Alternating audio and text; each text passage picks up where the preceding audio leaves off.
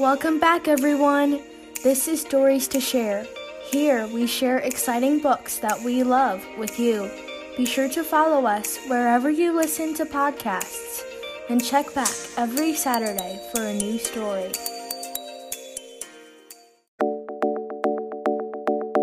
Last Stop on Market Street by Matt De La Pena.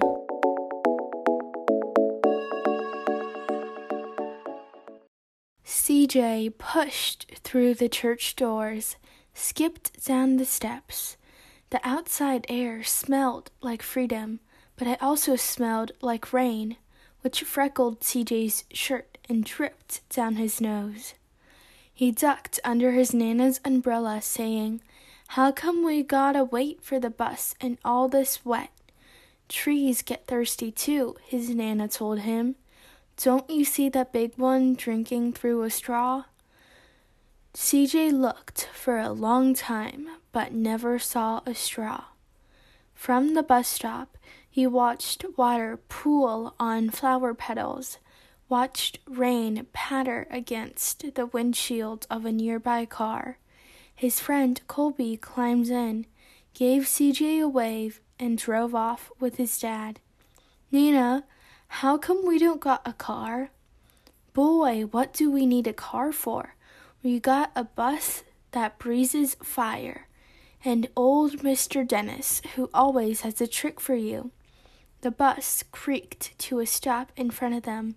It sighed and sagged, and the doors swung open. "What's that I see?" Mr. Dennis said. He pulled a coin from behind CJ's ear, placed it in his palm. Nana laughed her deep laugh and pushed CJ along. They sat right up front. The man across the way was tuning a guitar. An old woman with curlers had butterflies in a jar, and Nana gave everyone a great big smile and a good afternoon. She made sure CJ did the same. The bus lurched forward and stopped, lurched forward and stopped. Nana hummed as she knit. "How come we always gotta go here after church?" CJ said. "Miguel and Colby never have to go nowhere." "I feel sorry for those boys," she told him. "They'll never get a chance to meet Bobo or the sunglass man. And I heard Trixie got herself a brand new hat." CJ stared out the window, feeling sorry for himself. He watched cars zip by on either side, watched a group of boys hop curbs on bikes. A man climbed aboard with a spotted dog. CJ gave up his seat. "How come that man can't see?"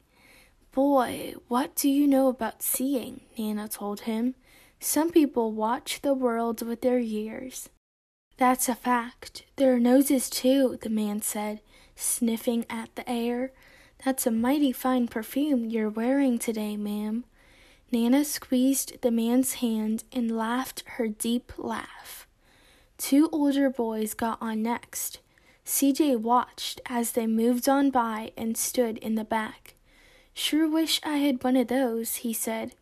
Nana set down her knitting. "What for? You got the real live thing sitting across from you. Why don't you ask the man if he'll play us a song?" CJ didn't have to. The guitar player was already plucking strings and beginning to sing. "To feel the magic of music," the blind man whispered, "I like to close my eyes." Nana closed hers too. So did CJ and the spotted dog. And in the darkness, the rhythm lifted CJ out of the bus, out of the busy city. He saw sunset colors swirling over crashing waves, saw a family of hawks slicing through the air, saw the old woman's butterflies dancing free in the light of the moon. CJ's chest grew full, and he lost in the sound, and the sound gave him the feeling of magic. The song ended, and CJ opened his eyes. Everyone on the bus clapped, even the boys in the back. Nana glanced at the coin in CJ's palm. CJ dropped it in the man's hat. "Last stop on Market Street," Mr. Dennis called. CJ looked around as he stepped off the bus. Crumbling sidewalks and broken-down doors, graffiti-tagged windows and boarded-up stores. He reached for his Nana's hand. "How come it's always so dirty over here?" She smiled and pointed to the sky. "Sometimes when you're surrounded by dirt, CJ, you're a better witness for what's beautiful." CJ saw the perfect rainbow arcing over their soup kitchen. He wondered how his Nana always found beautiful where he never even thought to look. He looked all around them again, at the bus rounding the corner out of sight, and the broken street lamps still lit up bright, and the stray cat shadows moving across the wall.